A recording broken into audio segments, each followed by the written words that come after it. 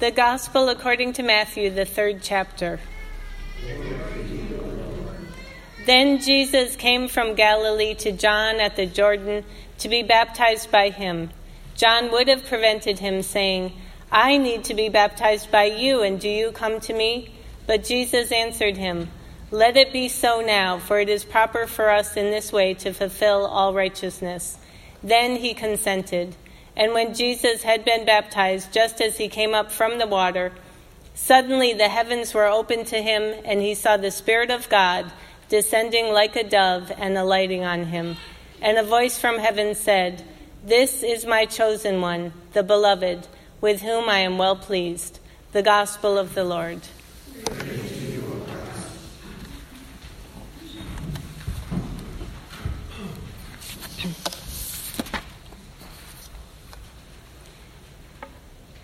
You can tell it's January at the YMCA. And you can tell people made New Year's resolutions to exercise more, to work out, to get in shape.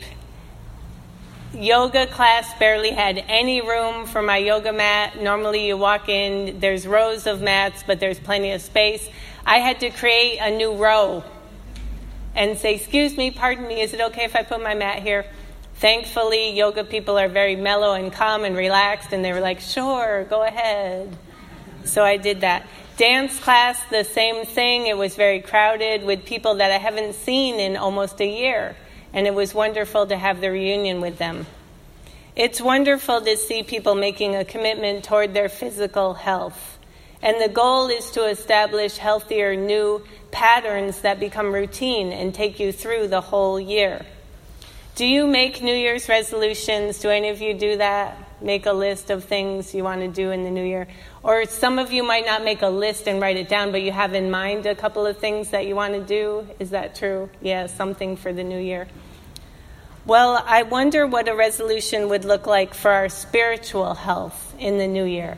Not just physical health, getting more exercise, but our spiritual well-being for 2020. For us as Christians, every day is a fresh start with God. The new year started back in Advent, right around Thanksgiving, if you remember that. Beth in the kids' sermon was saying, "Happy New Year," and all the kids were like, "What? It's Thanksgiving." But that was the start of our liturgical new year for the church, Advent, and then moving into Christmas. And Christmas is, of course, one of our peak times, and then Easter is a peak time for us, not like January at the YMCA. But we have these peak times when we begin our new year. And this year at Christmas, we had 2 baptisms at Christmas Eve, which was exciting for us.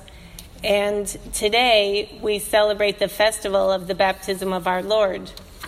So then that begs the question, how do we renew our baptisms in the new year in 2020? Well, first consider Jesus' baptism by John in the Jordan River. Now, Jesus did not have sin to wash away. So why did Jesus get baptized? In baptism, Jesus joins us in the waters of humanity. At our adult Bible study class on Wednesday night, someone shared that she had recently been to the Holy Land on a trip, and she couldn't wait to see the River Jordan where Jesus was baptized, the clean, mighty waters of the Jordan flowing and flowing and flowing, and then she got there, and it was a little trickle of stagnant water, very murky and not at all what she expected. And that's very much like our daily lives, right? There's moments of greatness when we have that strike, when we're bowling, but there's a lot of murky days too, a lot of gutter balls, right?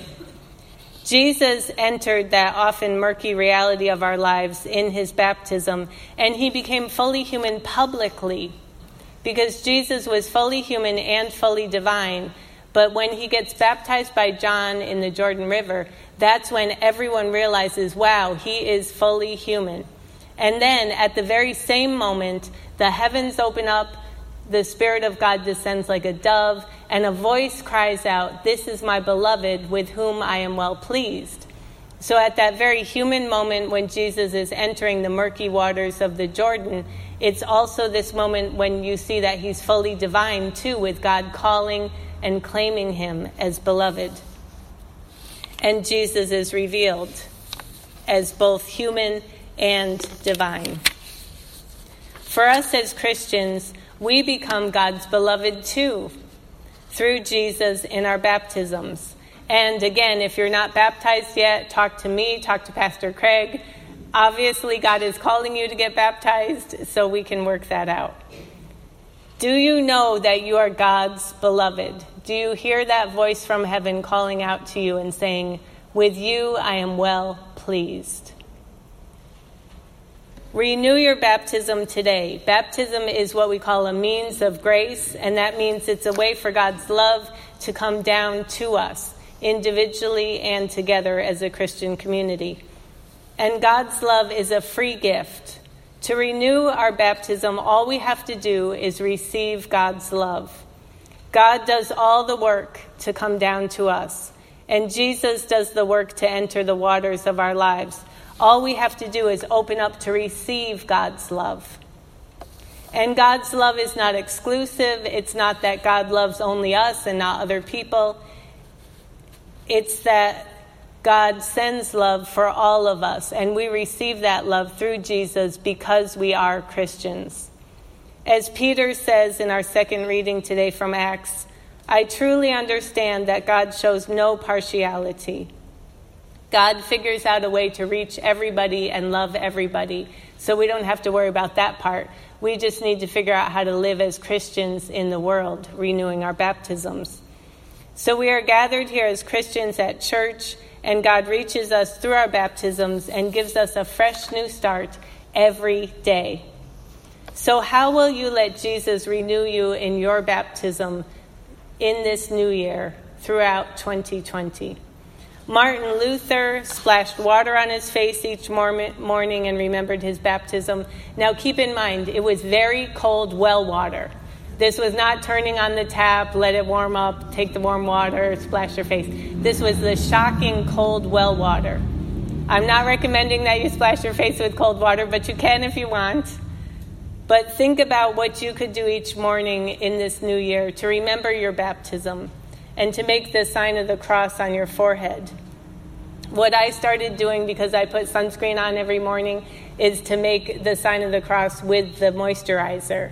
Because I use water, but it's warm, and I just quickly do it. So then when I'm looking in the mirror, putting on the moisturizer, I make the sign of the cross. And as a pastor, the sign of the cross on the forehead is very important to me because I'm blessing people and making the sign of the cross on their foreheads. And when you get baptized, I explain that this is a spiritual tattoo. It's invisible. And sometimes you won't be able to see it. Maybe other people can't see it, but it is there. You have been sealed by the Holy Spirit and marked with the cross of Christ forever in your baptism. So that cross is always there. So could you look in the mirror in the morning and either with water or moisturizer or shaving cream or whatever, make a cross on your forehead? Would that be a good way to remember to renew your baptism each day? Open up to receive God's love in this new year. People are talking about it being a new decade because it's 2020. We're 20 years into the new millennium now. Y2K happened. We made it through all the first 10 years, the first decade. We made it through the teenage years. Yay! And now here we are in our young adult stride of 2020. So think about how God wants to reach you. Think about how God wants to give you God's love in a new way every day throughout this year, and renew your baptism. Receive that love so that you can share it with the world and do God's work with your hands. Amen.